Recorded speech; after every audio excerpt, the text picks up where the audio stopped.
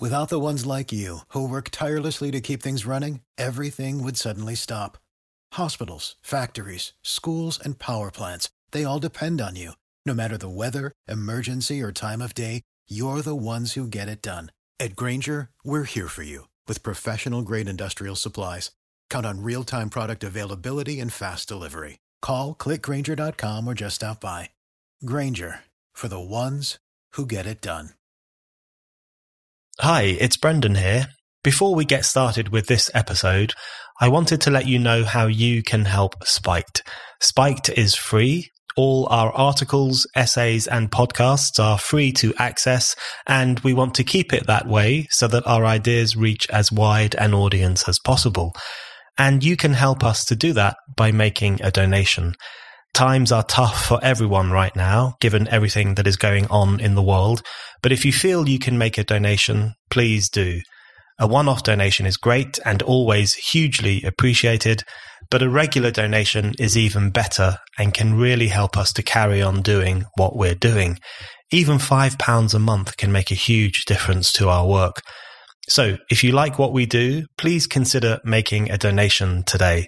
To do so, just go to www.spiked-online.com and press the big red donate button.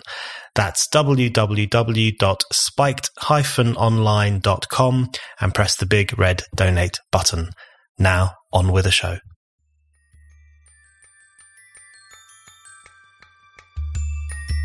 The parties have more or less ceased to function, and they are now basically brand labels, and the only people really committed to them are the actual politicians themselves, people who want appointments, and their allies in the media and consulting agencies who sell candidates to the public.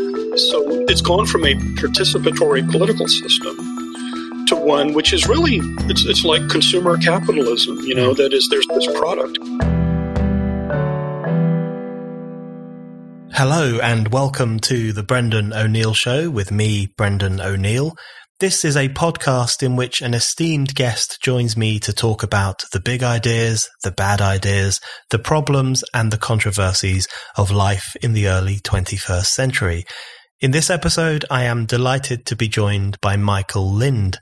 Michael is an American academic and commentator. He has worked at numerous publications, including The National Interest, Harper's Magazine, and The New Republic. He was co-founder of the New America Foundation, a think tank based in Washington, D.C., and he is currently a professor at the Lyndon B. Johnson School of Public Affairs at the University of Texas at Austin. He is author of numerous books, including The Next American Nation, What Lincoln Believed, and The New Class War, Saving Democracy from the Managerial Elite. That book is a brilliant broadside against the technocratic establishment and an argument for trusting people with greater democratic choice and control. I caught up with Michael to dig down into the ideas in The New Class War.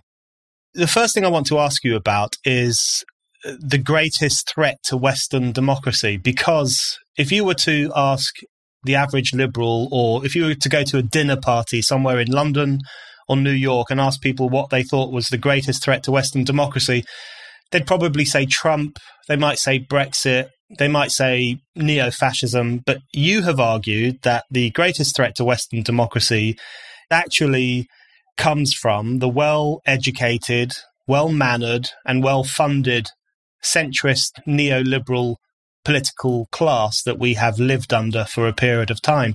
That would strike some people as a surprising answer. Can you explain what you mean by that? Well, my argument in my book, The New Class War, Saving Democracy from the Managerial Elite, is that Western societies at this point, although formally democratic, are actually oligarchic in structure. And the oligarchy is what James Burnham in the mid-20th century called the managerial class, which he and I define broadly to include college-educated elites in the public service and in the nonprofit sector, as well as in the private sector, like corporate executives. This is a class which in the United States, if you define it most broadly as people with undergraduate bachelor's degrees It's no more than 30% of the population. If you define it a bit more accurately, postgraduate and professional degrees, that's about 10% of the population. So you have 10% of the population supplies the leadership in the business sector, in journalism, in government, in the nonprofit sector, almost exclusively. And I also argue that the agenda and the policies of Western democracies reflect the class interests of this group, whether it means access to, cheap foreign labor or low-wage immigrant labor. It reflects their values, which tend to be moderately libertarian on social issues. So in that sense, we have not had democracy in a substantive form for several generations. I define democracy differently from most of the people who talk about liberal democracy. I don't like that term, liberal democracy, because the premise is it's all very procedural. It's all formal. That is, you have free elections and minorities are not persecuted. But you can still have a very oligarchic society if you have free elections and respect basic civil rights, because most of democracy is about policies. It's not about rights. And I argue in the middle of the 20th century, in all of the Western democracies, you had a kind of a substantive democracy. I call it democratic pluralism, in which the power of this managerial elite, which already existed by the 1945, was counterbalanced by working class organizations like trade unions and powerful churches and also powerful local political machines. And as those have eroded, then by default, this college-educated elite, not by conspiracy, it's just the countervailing forces have eroded. They've kind of dominated the entire system. I think that's a really interesting point. So how would you describe the dynamic behind the way in which this managerial elite has been able to dominate politics for a period of time? As you say, it's not so much a conspiracy. This is not something they've plotted behind closed doors and are finally seizing power, but it comes from the corrosion of previously existing institutions, particularly working class institutions, social institutions, institutions through which people organized themselves and expressed an element of their power and their sense of political agency. So do you think this managerial class has been able to assume this dominant role largely by default because of the shifts that have taken place in Anglo-American societies over the past 50 years or so? Yes, I think it is by default, and it's to different degrees. It's in continental European societies as well. As I say, there was no conspiracy with beat poets like Allen Ginsberg getting together with Mount Pelerin Society libertarian economists like Milton Friedman in 1950 and deciding to move towards a socially liberal, economically libertarian system. In the three realms of government, the economy, and the culture broadly defined, you had three separate battles, and what I call the overclass, the managerial elite, won all three battles. So in the government, you see an increasing shift of decision-making power away from legislatures to executives and to judiciaries, and particularly in the case of Europe, with the European Union, to transnational decision-making bodies. And this essentially is a shift of class power, because if you're working class, you're far more likely to influence your legislator, especially one in a lower house of the legislature, than you are a federal judge or a transnational tribunal. So in the realm of the economy, the decline of the unions is the major cause of the shift of power to the managerial class. And that was partly as a result of legal changes backed by employers, but partly was a result of offshoring, because you can simply avoid unionization if you shut down unionized factories in North America, Europe, and move them to authoritarian states like China with unfree labor. In the third area of the culture, the churches and synagogues were much more powerful in the 1950s and 60s than they are now, and they may have abused that power in some sense, but they used the threat of boycott to censor content in the media and education that offended their values. And largely as a result of long-term secularization, their power has faded. So the assumption of really unchecked power in all three realms of government, economy, and the culture by this very small overclass with advanced educational credentials has resulted more from the weakening of their opponents than from any kind of conscious power grab on their part. I want to come back in a moment to the question of the kind of slow motion expulsion of working class people from decision-making institutions and decision-making processes over the past few decades. I want to come back to that in a bit of depth, but just on the issue of democracy, I think it's one of the most striking things you say, and some of us in the UK have been saying something similar, is that not all forms of contemporary populism are necessarily positive, and they're not necessarily something you would want to get excited about. But you argue that the greatest threat to democracy does not actually come from populist demagogues, but in many senses it comes from the response to populism by this managerial elite. So firstly, could you describe what you understand populism to represent at the moment, and then why you think the pushback against it poses a larger threat to democracy than populism itself? Well, in the new class war, I argue that populism of the sort that produced Donald Trump and Brexit and many populist parties in Europe is a predictable reaction. It's a counter-revolution from below, particularly, but not exclusively, of the native white working class, but not just native and white. If you look at the UK, about a third of non-white voters supported Brexit. Mm-hmm. So this group used to have its greatest hold in the center-left parties, like Labour in Britain, like the Democrats, between Franklin Roosevelt and Lyndon Johnson. They were driven out of these center-left parties by socially liberal, upper-middle-class professionals who tended to be somewhat economically free market-oriented. The parties of the right did not pick them up. And so in the U.S., they've been floating between the two parties ever since Ross Perot in the 1990s. And Trump's, the reason he won the nomination and then the election was that he appealed to them.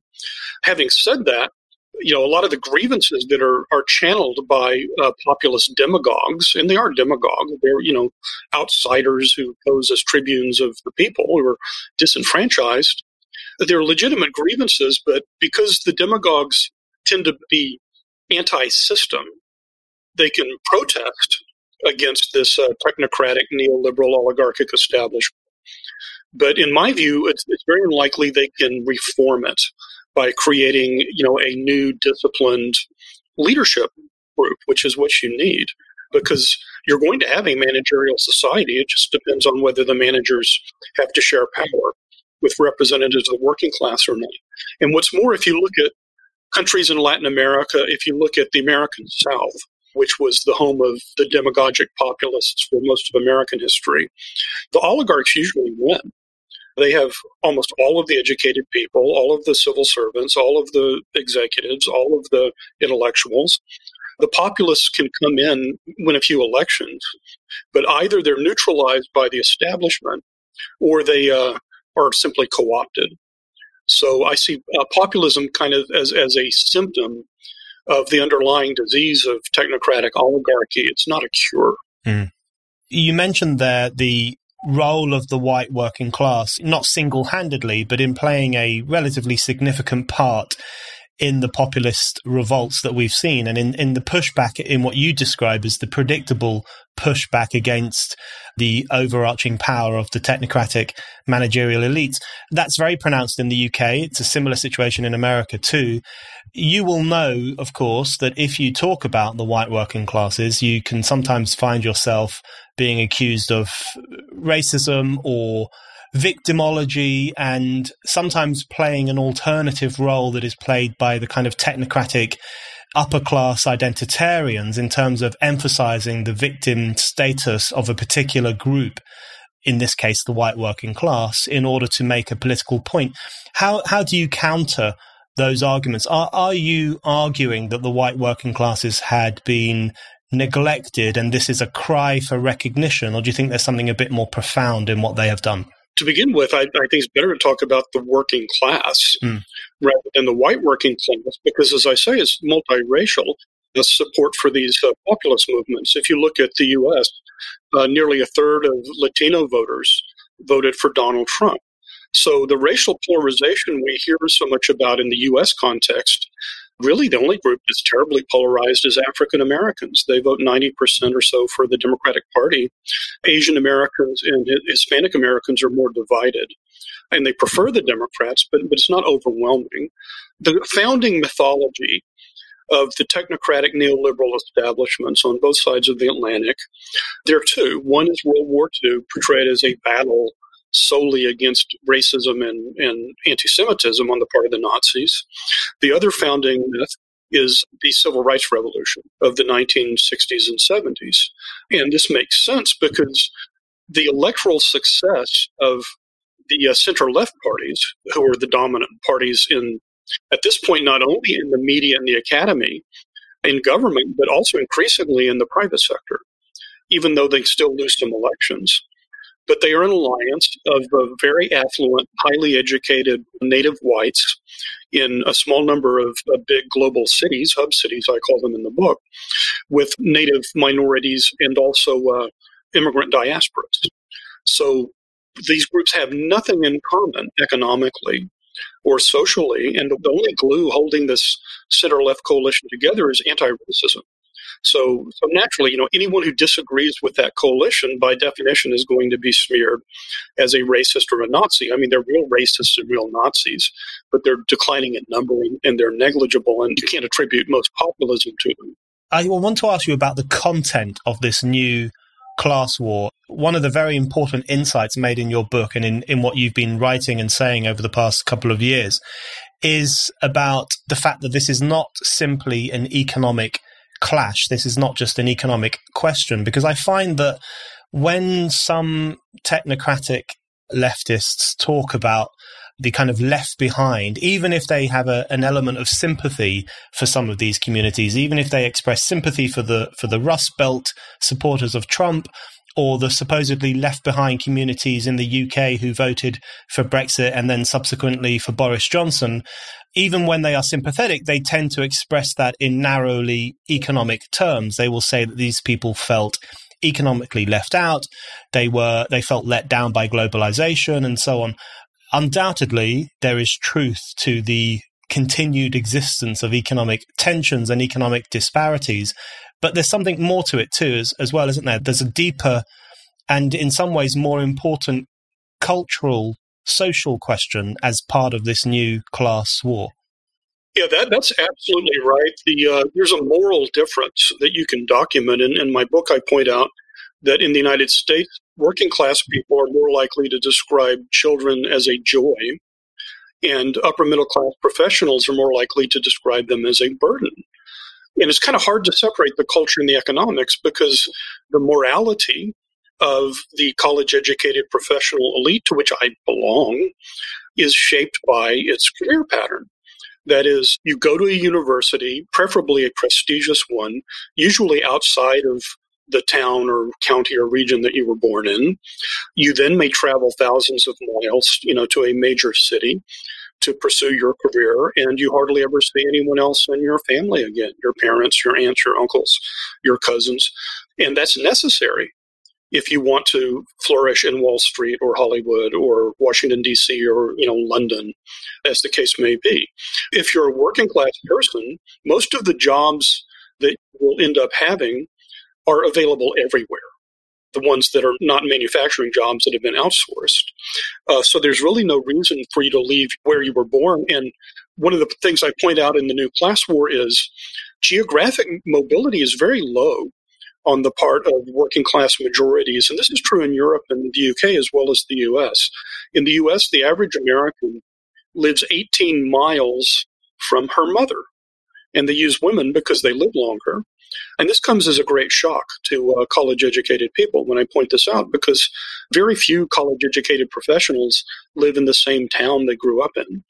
So there's a kind of communitarian value system, which I would argue is the normal human value system through most of history, and this extremely libertarian, meritocratic, geographically nomadic value system. This is a kind of peculiar mutation limited to a specialized kind of managerial capitalist elite. That's very interesting. And that kind of taps into some of the ideas that have been developed in the UK as well over the past few years, David Goodhart's idea of the somewheres versus the anywheres, and maybe a few in-betweeners who are somewhere in the middle, and that distinction between a class that is increasingly defined by its global nature and its connected nature, and the fact that it doesn't necessarily stay attached to the community from which it comes, and then the other class, largely the working class, who still do have those local attachments, family attachments, community attachments, for whom these are incredibly important things.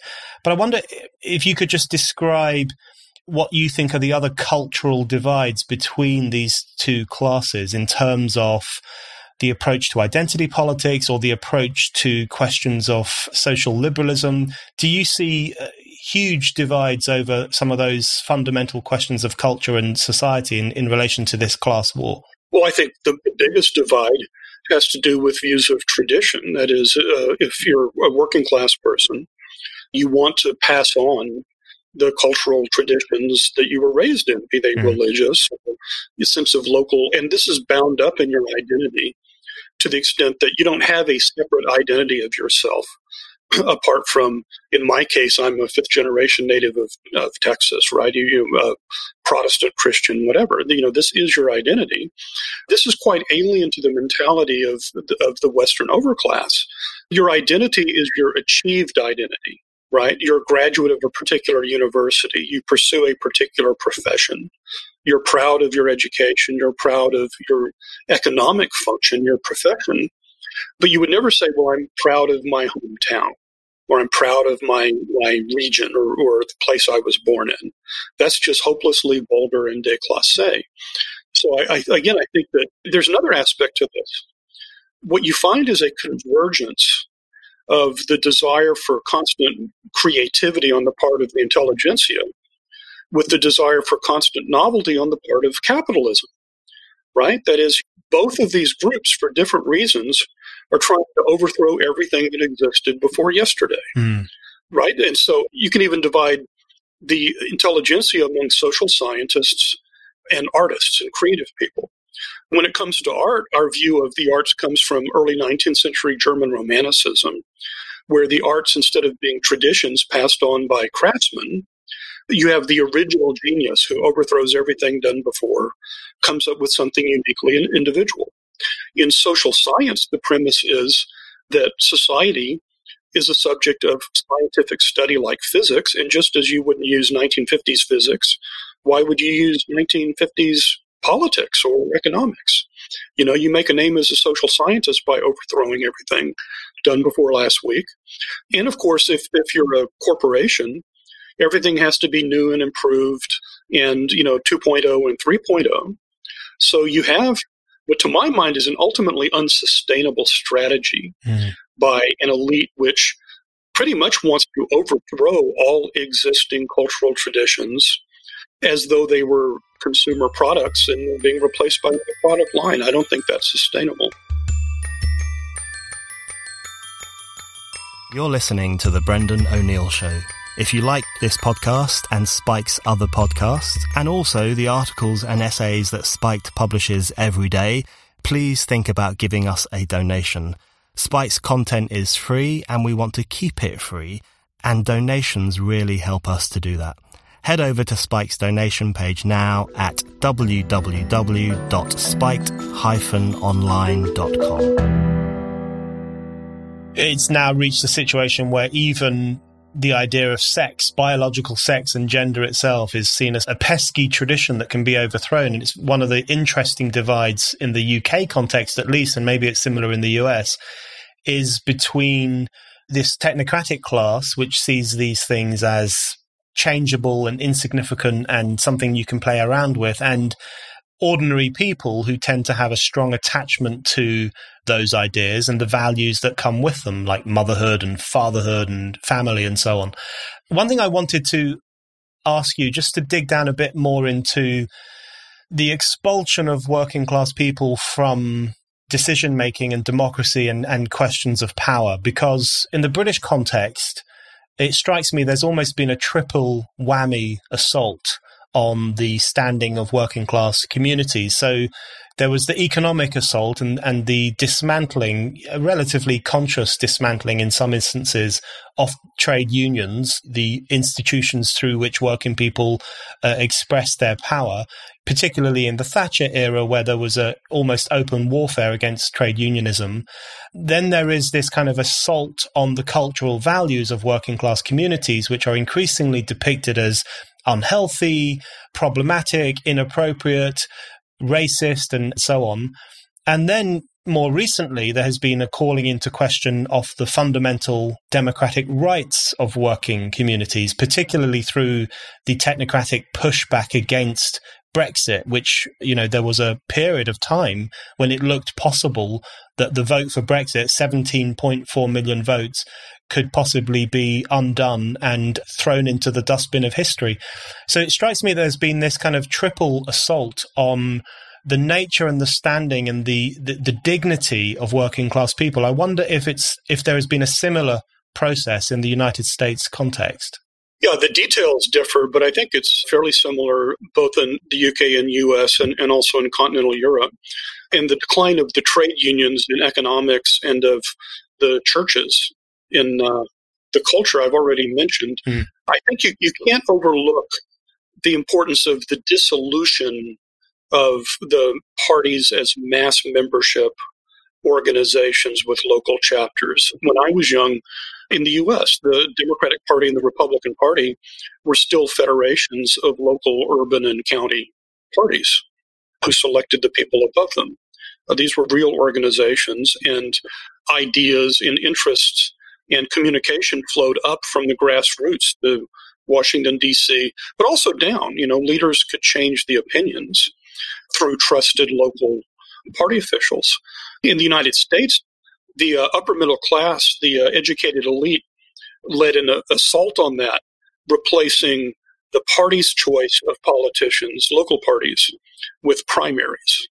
And that's the system that we've seen today. And the primary system is extremely skewed in class terms because the working class is much less likely to participate in primaries and caucuses in the United States than highly motivated, ideologically zealous, college-educated professionals, whether they're on the right or the left. This skews the Republican Party towards the upper middle class as much as the Democratic Party. It's somewhat different in Britain and different countries, but in all of these countries, as the late Andrew Mayer pointed out, the parties have more or less ceased to function. Mm-hmm. And they are now basically brand labels. And the only people really committed to them are the actual politicians themselves, people who want appointments, and their allies in the media and consulting agencies who sell candidates to the public. So it's gone from a participatory political system to one which is really, it's like consumer capitalism, that is, there's this product and it's sold, and they try to build up tribal loyalty the way you are to a Mac user rather than a Microsoft user. And I think this explains why much of the working class, and not just the white working class, has dropped out of politics. The local organizations where they could make a difference no longer exist. Politics is something they see on TV, and either they don't vote or now and then they cast a protest vote. That's a very important point about the hollowing out of political parties over recent decades. And I think a striking example is the Labour Party in the UK, because the Labour Party, with some justification, presents itself as one of the largest membership organizations in Western Europe at the moment, because it has a very significant number of members, I think upwards of 500,000. But that can be very deceptive because a lot of these are relatively new members. They joined when it became easier to join financially and politically. And the class makeup of this membership is incredibly striking. I mean, what's really striking about the Labour Party in the UK is that under Jeremy Corbyn, the membership became even more upper middle class than it had been under Tony Blair. And Tony Blair was, of course, incredibly important in terms of representing the shift of Labour from being a working class party towards being something new and different. So I think one of the striking things, and you're right to say that this applies to continental Europe too, one of the striking things I think has been the colonization of supposedly left parties, or parties that were founded at least in some fashion to represent working class opinion and working class concerns. I think one of the striking things almost across the West in recent decades has been the colonization of those parties by this professional class and by these graduates and upper middle classes. Do you think there is any possibility of salvaging those parties and returning them to something of their original aim, or do you think they are lost causes and something else has to be done? Well, let me say that, this problem is nothing new. It goes all the way back to the 19th century. The Socialist Party of Marx and Engels was mostly upper middle class and rich people. They had very few workers in it, as I understand it. The same is true for the Fabian socialists in Britain. The progressives in the United States tended to be college-educated, professional class elites. So there was always that tension on the left between these elite reformers who claimed to speak on behalf of the workers and the actual working organizations led by trade unions, whose members were often quite socially conservative and familist and very patriotic. And as I say, I think really the decline of the unions is the key, because not only did the unions counterbalance this elite in the polity as a whole, but they also kept them in check within the center-left party. And then the upper middle-class social reformers, the good government people, or the goo-goos, as they were called derisively by the urban political machines in the U.S., they just took over from the 1970s, 80s to this point. I think at this stage, you cannot reconstruct working-class power without some kind of tripartite corporatist arrangement at the national level, where you have formalized bargaining of some sort, once again, between organized labor and organized employers brokered by the government. I think that's just necessary. This can only be done at the level of the nation state. It can't be done at the level of the European Union, much less the level of the United Nations. And at this point, I think that these elite college-educated reformers on the left, their cosmopolitanism, and I use this in the Stoic sense, this is not anti-Semitic, but their cosmopolitanism, their globalism, is a much deeper part of their identity and their worldview than their commitment to working-class people. So you get this alliance of this kind of left cosmopolitanism, which, believes in the workers of the world, transcending borders, and this utilitarian capitalist version where if you maximize the hedonic well-being of workers abroad by transferring factory jobs to them, and that outweighs the loss to the factory workers within Britain or within the UK. So at this point, I really see zero chance that parties of the left captured by this kind of open borders, post-national, really more moderately libertarian elite can engage in this kind of national corporatist tripartite reconstruction. I use corporatist in the older sense of employer labor bargaining, not in the sense of being in beholden to corporations. That's a rich vein for discussion in terms of the shift towards a kind of new form of cosmopolitanism, because I think there's been an important shift away from internationalism towards globalism, from a left that was concerned with the commonality of workers' interests, for example, and the argument that these interests transcended borders, even if necessarily campaigns for greater rights would take place within borders. We've seen a shift away from that worldview towards one which is much more globalist, or at least pseudo-cosmopolitanism, which seems to be a worldview that is not so much about how to empower working people or to encourage them to recognize the interests they share with other working people, but is almost an attempt to escape national territory and all the burdensome stuff that goes along with that, which is the question of the working classes, the question of democracy, the fact that democracy, as we currently understand it, can only really take place within a national territory in which people have certain rights and responsibilities and so on. So to what extent do you think the drift of the left towards a more global mindset is energized by not these kind of high-minded internationalist claims that they make, but rather by a desire to escape national electorates and national responsibilities? most center-left ideology at this point reflects the collective class interest of this group. They're the ones whose two-worker household lifestyle depends on servants. We don't like talking about the servant question in the 20th century, but you cannot have both parents of young children working unless there's someone raising the kids. And the preferred someone is not a very expensive, au pair like Nanny Mary Poppins. It's an exploited lower-class woman from a non-Western country or a third-world country.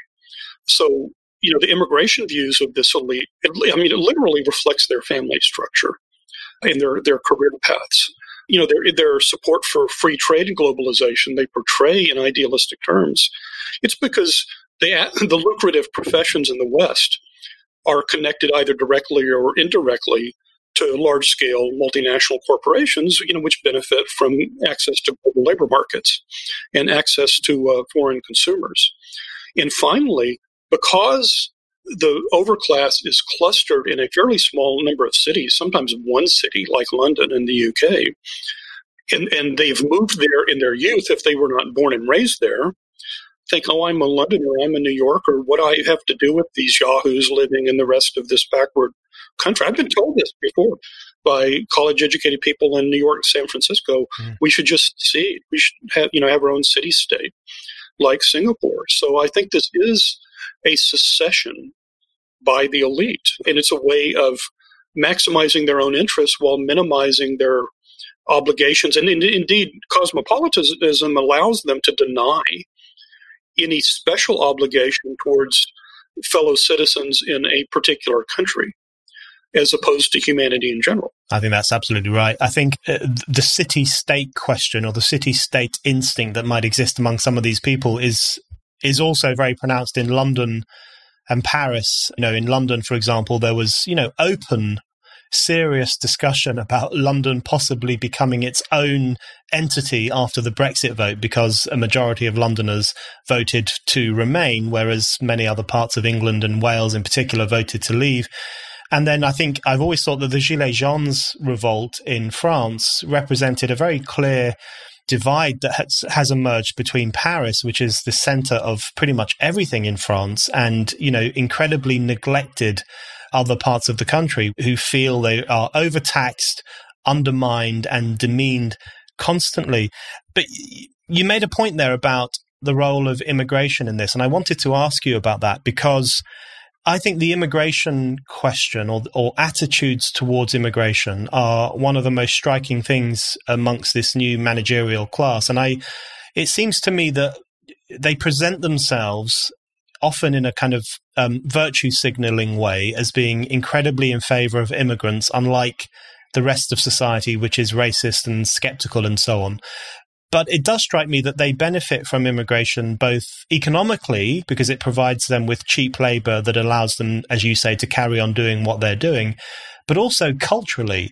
And you've talked about the asymmetrical multiculturalism that we currently have in some of our societies, in which the appreciation of immigrants and immigrant culture often goes hand in hand with an elite contempt or an elite disdain for the culture and traditions of native communities and working class communities and so on. So do you think there's an element where this new technocratic class is a beneficiary both economically and also politically from their promotion of the ideology of immigration or open borders and so on? Yes, well, let me say that the phrase asymmetric multiculturalism comes from Eric Kaufman. It's a brilliant phrase, pointing out that if you're part of the educated elite in the West, you're supposed to deride your own country's culture and traditions, but praise those of various immigrant diasporas and foreign countries. So it's a weird kind of inverted patriotism or inverted nativism. Look, the economics of this are apparent. The people who employ nannies to raise their children because they want to have two-earner households tend to be affluent professionals. As I point out in my book, The New Class War, an estimated 90% or so of the households in New York that employ nannies pay them off the books, right? So if you're a great champion of immigrants coming to the United States, how much are you paying your gardener? How much are you paying your pool boy? How much are you paying your nanny and your maid? So this is just blatant hypocrisy. And in terms of cosmopolitan tastes, that just shows the extent to which this group is becoming an aristocracy, because the aristocracies in the past, their form of status signaling was foreign fashions. I mean, if you read history, it was not pride in sharing the same culture as the local peasants in the Shire by any means. Yeah. Right? If you were an 18th century British gentleman, you built this mansion in the form of a Palladian Italian villa, and you wore French fashions, and you danced a Polish quadrille. So the elites have always used the consumption of foreign fashions. Again, economics and culture are hard to distinguish. If you're the tenant farmers on the Downton Abbey estate, keeping up with the latest fashion on the continent was not an option. You're going to dress and dance and sing and amuse yourself the way your parents and grandparents did. No, I think that's very useful. And I go to Manhattan often, and I see this thing that you don't actually see in London, but it's incredibly striking, where you will see black women and Hispanic women looking after white children, and you see it everywhere. I mean, you cannot walk through Manhattan without encountering this sight, and it's an incredibly striking illustration of the role that these usually low-paid women, often immigrant women, play in the lives of the managerial elites, who then, of course, pose as being incredibly open-minded on immigration questions and incredibly multicultural and so on. I want to move on slightly to the question of Trump.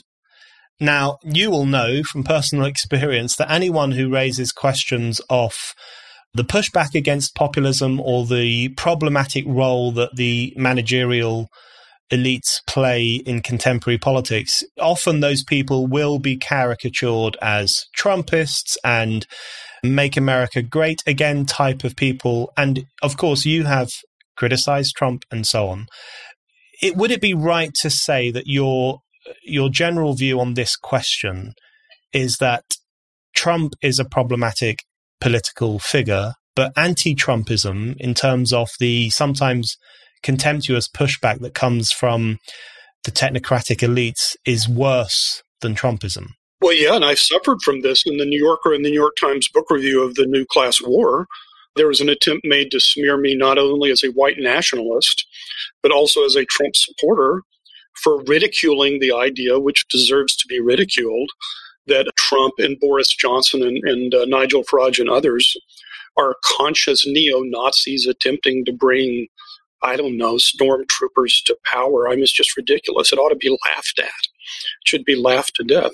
Having said that, I'm not a supporter of Trumpism, in terms of this anti-establishment populism. I defend the voters as having legitimate interests, but they will not be served well in general by these sorts of populist candidates. I would exempt Johnson.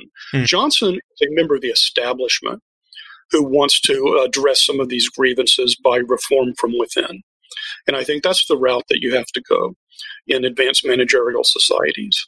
Trump is a fairly familiar type from American history, and you have to think of him in terms of American history, not Weimar and Nazi Germany. That's ridiculous. Wherever you've had very closed, nepotistic political elites in regions of the U.S., you got these outsider populists. In the South, between the Civil War and the Civil Rights Revolution, not only all African Americans, but the lower half of the white population was disfranchised effectively by poll taxes and literacy tests, things like that. And so you had this upper middle class business elite ran the states in the South, including my native Texas.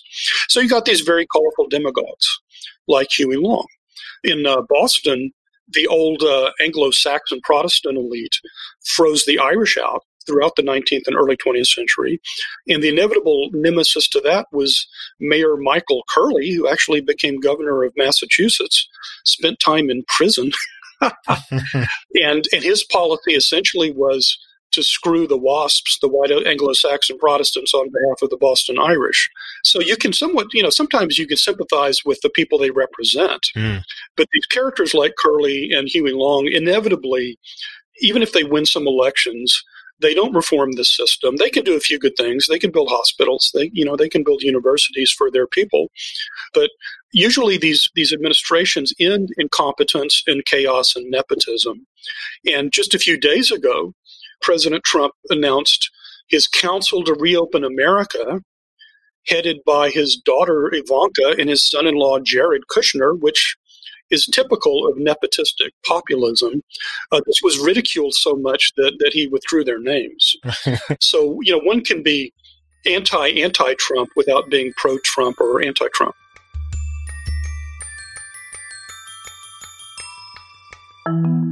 You're listening to The Brendan O'Neill Show. Subscribe now so that you never miss an episode. And it would be great if you could give us a rating and maybe even a review. That is a really good way to help new listeners discover the show.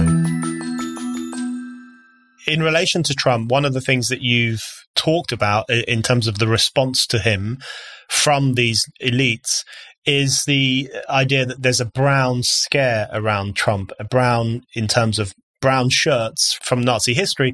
And I think actually that has struck me. I mean, it seems to have faded out to a certain extent, but there was a period of time a couple of years ago where, I remember when Trump was coming to the UK and you would see placards and banners and newspaper articles openly comparing him with Hitler and Mussolini, openly calling him a modern-day Nazi and America as a fascist republic. We saw similar responses to the vote for Brexit, which, people like Prince Charles and the Archbishop of Canterbury refer to as having echoes of the 1930s. I think challenging that brown scare, as you refer to it, is actually incredibly important for two reasons. Firstly, because it mystifies the present and it presents what are actually interesting political developments. It just writes them off as this irrational, hysterical, Nazi-style phenomenon. But also it demeans the past and it hollows out the memory of the Nazi experience and the Holocaust experience in particular. It demeans that through comparison with modern day events. So I do think challenging the notion that, as you said earlier on, of course there are neo-Nazis and of course there are far-right groups. There always have been and there will be for some time to come. But I think it's incredibly important to challenge that depiction of contemporary events because of what it does to history and the dangerous impact it has on contemporary politics. Well, that's right. The term brown scare was coined by liberal and left-wing academics in the U.S. To describe the kind of hysteria they already saw in the 40s and 50s and 60s, where liberals would claim that a very heterogeneous group of right-wingers, Protestant fundamentalists, isolationists, libertarians, were part of this, potential Third Reich that would take over America. So this goes back, almost 70 years. And the center-left intelligentsia, for obvious reason, remembers red scares, but they don't remember these hysterical brown scares, which generally happen whenever a Republican is in the White House, starting with Eisenhower and with Nixon and Reagan. So, look, there are two aspects of this, one historical and one psychological. The historical aspect of this is that the mind of educated people in the West has been rotted by too many public television documentaries about the rise of the Third Reich. Mm-hmm. I really am convinced, speaking of American intellectuals, the vast majority of them know more about Hitler and Himmler and Goebbels and, Weimar inflation than they actually know about American history. Yeah. I'm serious about this. I'm not exaggerating. They couldn't tell you the details of the New Deal or Herbert Hoover, but they know the history. It's like a sacred history almost of Germany from 1919 all the way up until 1945. And I think this is true in Britain and Europe as well. And weirdly enough, this was not true when I was much younger. The further we get away from the Holocaust and World War II and the rise of Hitler, the more obsessed this kind of Nazi imagery becomes in Western culture. And so the first thing you have to do is you have to look for historical parallels outside of Germany in the 1920s and 1930s, right? The psychological element is, as I point out in the New Class War, there was the Frankfurt School, these emigre Marxists, who introduced a long since discredited psychological theory about the Nazis coming to power because of status alienated white working class Germans. And as I point out, this is a total lie. The German working class voted for the two parties that opposed the Nazis, the Social Democrats, if they were on their left, and the Catholic Center Party, the more socially conservative working class. And the basis of the Nazis, to the embarrassment of our intelligentsia, was the German academic bureaucratic elite, along with some of the corporate elites. So by using this theory of the authoritarian personality, you can essentially describe anyone who deviates from the neoliberal consensus of Bush Republicans and Clinton Democrats as a mentally ill, emotionally maladjusted individual whose concerns are not to be taken seriously and who are brainwashed by demagogues into voting against, in the U.S., Bush Republicans and Clinton Democrats. It's a medicalization of dissent. Absolutely. I think, and we've seen similar in the UK, this pathologization of anyone who questions any aspect of the preferred political outlook or cultural outlook of these technocratic elites, particularly in relation to Brexit. You know, the extent to which the vote for Brexit was described as a psychological outburst or a white lash, which was also terminology that was used in relation to the vote for Trump, just this attempt to denude it entirely of any consciousness or sensibility and to turn it into this rash, irrational reaction by ill-educated people. In relation to the Trump question, I think you're absolutely right to point out the truth of the historical basis of the support for Hitler, and I think that's a point that cannot be made often enough. The other thing that strikes me about the people who push back against Trump in an elitist, often quite ahistorical way is not only that they have this misunderstanding of history or this misuse of history, but also they often have a paranoid style, to borrow a phrase from 1950s America. I'm thinking in particular of the notion that Trump was put into the White House essentially by Russia, essentially by the Putin regime. I've always been struck by how much of a minority belief that is. That is something that's cleaved to almost as gospel by these largely unrepresented elites, but is not cleaved to as gospel by most other sections of society. So do you think there's an irrationalism in some of their response to political events that seem to them to be beyond their control? Oh, I think they've had a collective nervous breakdown. And this took me by surprise. I think I'm a fairly astute observer of politics, but it really took me completely by surprise, Brendan. I thought that when Trump won in 2016, there would be an autopsy in the Democratic Party. They would say, well, the reason you lose elections is you don't get enough votes. The way you win is by getting some of the people who voted the other way over to your side. And we will see how we can persuade, some of these white working class swing voters in the Midwest that we're really their friends and we want them to be Democrats. No, instead you had people having group therapy sessions in nonprofits and universities and even, Google and, companies like that. And you had what is continuing to this day. It's not mass hysteria, it's class hysteria. It's hysteria of this elite, which is convinced that Vladimir Putin brainwashed high school educated white and black voters in the U.S. to install Donald Trump instead of Putin. It's absolutely insane. And because I don't like being wrong, and I didn't foresee this, it's like, well, where did I go wrong? If you go back to there's historical precedent for this. If you go back to the French Revolution, for generations afterwards on the right, in that case, the establishment right, they insisted this was all a conspiracy by Freemasons and Jesuits or Jews or, depending on the country. Of course, Stalin had the wreckers, right? Any kind of resistance to communist tyranny. It was Leon Trotsky in Mexico City was organizing it all, right? So I think that embattled elites, they naturally tend to have a kind of a primitive demonological view of the world, that it's a vast conspiracy, because to admit that ordinary people might actually resist their leadership and reject their values, this is psychologically unbearable for them.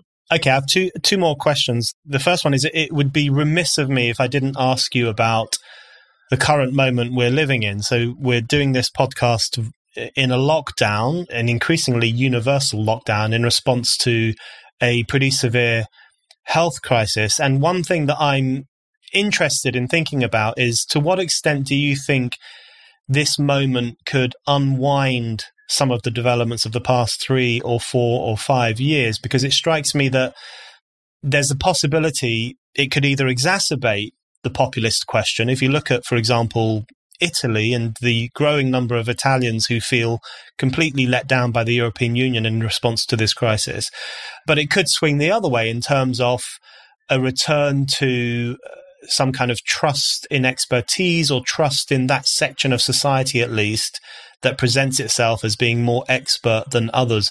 What's your prediction of the impact of the coronavirus crisis on some of these political developments we've been talking about? Well, I think this is a crippling blow to both technocratic neoliberalism and its nemesis, right, demagogic populism, because it's quite clear that Trump, a demagogic populist, is not the chief magistrate you would want administering enormous federal bureaucracies at a time of crisis. And that's always been the weakness of these populist outsiders. Having said that, I think the lasting damage, particularly if this goes on until 2021 or 2022, and then we have a lost decade, I think that this may be the final nail in the coffin of neoliberal globalism, because it's very hard for me to see open borders, paying no attention to who's coming into your country, right? Not tracking immigrants and business travelers in an age of pandemics. That I can't see that reviving. I think all Western countries will try to shorten their medical supply chains, right, and reverse some of the offshoring to China. So in that sense, I don't see neoliberalism coming back. I don't think it necessarily means that the working class is empowered. I can see a return towards a kind of repressive feudalism, where, and I think this is a real danger, where the professional class to which I belong, we're doing our business through Zoom and through, video conferencing and so on, and paying people to deliver our groceries to our stores. What happens when the people who are keeping the infrastructure running start, demanding much higher wages, or unionizing, or getting sick and simply refusing to go to work out of fear of getting sick? I think at that point, much of the nice, tolerant, liberal elite ensconced within their, nice apartments and spacious homes will say, send out the National Guard, send out the military, compel people to work in the fields. And I would not dismiss this as a possibility of essentially having the elite decide we need to have compulsory labor in the farms and in the factories and in the distribution warehouses. Mm-hmm. So I think it go either way. The other thing where there's going to be a huge class conflict in the remainder of this decade is over debt, because already in the United States, with mass unemployment, and people are not going to be able to pay their rent, they're not going to pay their credit cards and their car loans. That's going to be the question. Will the government side with the creditors and say this must all be paid over time, creating societies of working class indentured servants who can never possibly pay down more than the interest on their credit cards, right? Or is there going to be some kind of debt relief? And, before the pandemic, I would not have said this, but so I think these are going to be the two things. Labor does have some bargaining power in these essential services to demand higher wages and better working conditions. And you're also going to get this class warfare between the creditors and debtors. Yeah. And I think in the UK context too, we're already seeing a more graphic illustration of some of the class divides that have been emerging over recent years. So we do still have the upper middle classes and public sector workers and the knowledge economy who are still able to work from home. That includes someone like me talking to someone like you. And then there are other sections of society who either have been completely decommissioned, and this is the largest decommissioning of working class people in the history of this country, or who are having to take risks and carry on working and delivering food and everything else to these people who are working from home. So when I walk through London now, it's a complete ghost town, apart from gangs of Deliveroo guys on street corners just waiting to deliver, fancy foodstuffs to the people who are at home making their podcasts or writing their articles or giving their lectures and so on. I think the tensions inherent in that will probably become more explicit via the questions of debt and the organization of society and the respect that we accord to different people according to what they do and what their role is. My final question following on from that, this is too large a question, but let's see what we can do. Like me, you don't have much faith in the recovery of the traditionally left, traditionally worker-based parties like the Democratic Party or the Labour Party and various European parties too. So in terms of your rallying cry, I guess, of the necessity of the managerial class sharing democratic power with the working class and the necessity of new institutions via which working people might express their interests, what form do you see that taking going ahead, or what form would you like to see it taking? Well, politically, I think it succeeds only if you have parties of the center-right change their policies, realizing that they are now largely blue-collar working-class parties. They are no longer the party of the old bourgeoisie or the newer managerial elite. And the old Reagan-Thatcher ideology, that was for a different party system. And you see this happening slowly in the U.S. with Senator Josh Hawley from Missouri, with Florida Senator Marco Rubio. They've scandalized the old Reaganite donor class. Hawley is pushing for debt relief, for keeping people furloughed instead of making them unemployed. Rubio has a push for child tax credits being enlarged for one-earner families. And he also came out praising unions on the basis of Catholic social thought. So this is still a minority in the Republican Party, but I think that they're going to have to go that way if they want to be a majority party. But it's not simply a matter of policies. You have to have new structures. And I don't see the old adversarial trade unions of the British-American kind coming back, where they were enterprise unions, where you picketed one enterprise, one factory, one store, and then unionized it, company by company. Where you find successful collective bargaining, you had sectoral level bargaining, where all of the firms in a sector banded together and they negotiated with labor representatives for all of the workers in that sector. And there are examples of this in the United States. Some states have what are called wage boards, where the government puts together employer representatives and labor representatives, and they will set the minimum wage and the minimum standards and benefits for all of the workers in that area, say fast food workers in that particular state. So I think there needs to be some institutional creativity in the culture.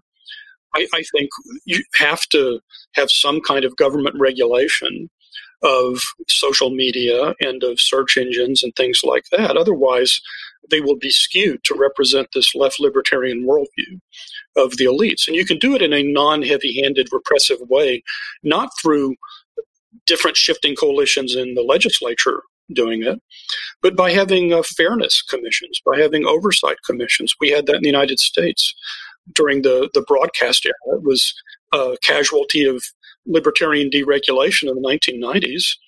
But you just bring together the major subcultures in society, and they can be liberal atheists, conservative Christians, Jews, Muslims, Druids, whoever.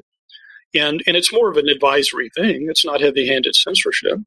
But so I think that there are, structural ways to institutionalize power sharing between employers and workers, between media elites and ordinary people. And the toughest problem for me is reconstructing the parties, because I don't see us going back to a federation of local party machines. And in the new class war, I suggest micro-democracy as a kind of alternative, because what made the local party machines important was not that they were parties, but that they were local. That is, your neighborhood was the training ground for politicians. And I think there are a great number of things in the UK and the US which really could be done at a neighborhood ward level of 50,000 people or less, which don't have to be done at a metropolitan planning level. There's some things like infrastructure that are necessary, but, like parks and things like that. Why can't the neighborhood decide that instead of a bunch of college credentialed bureaucrats in some downtown office? So I guess I'm optimistic in the sense that I think the parties of the center-right will eventually adapt to their new working-class constituencies. I'm less optimistic that they will undertake the kind of structural reforms that you really need to incorporate working-class representatives in decision-making in the government and the economy and the culture. Michael, thank you very much. Thank you.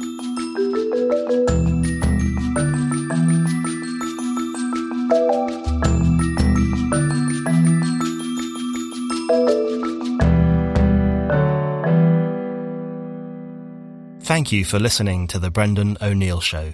We'll be back with another guest and more discussion. Don't forget to subscribe, and in the meantime, keep reading Spiked at www.spiked-online.com. For the ones who work hard to ensure their crew can always go the extra mile, and the ones who get in early so everyone can go home on time, there's Grainger, offering professional-grade supplies backed by product experts, so you can quickly and easily find what you need. Plus, you can count on access to a committed team ready to go the extra mile for you. Call, click Grainger.com, or just stop by. Grainger, for the ones who get it done.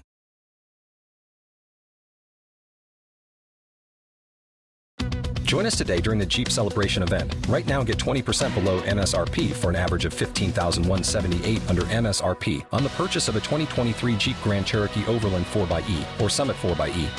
Not compatible with lease offers or with any other consumer incentive offers. $15,178 average based on 20% below average MSRP from all 2023 Grand Cherokee Overland 4xE and Summit 4xE models in dealer stock. Residency restrictions apply. Take retail delivery from dealer stock by 4/1. Jeep is a registered trademark.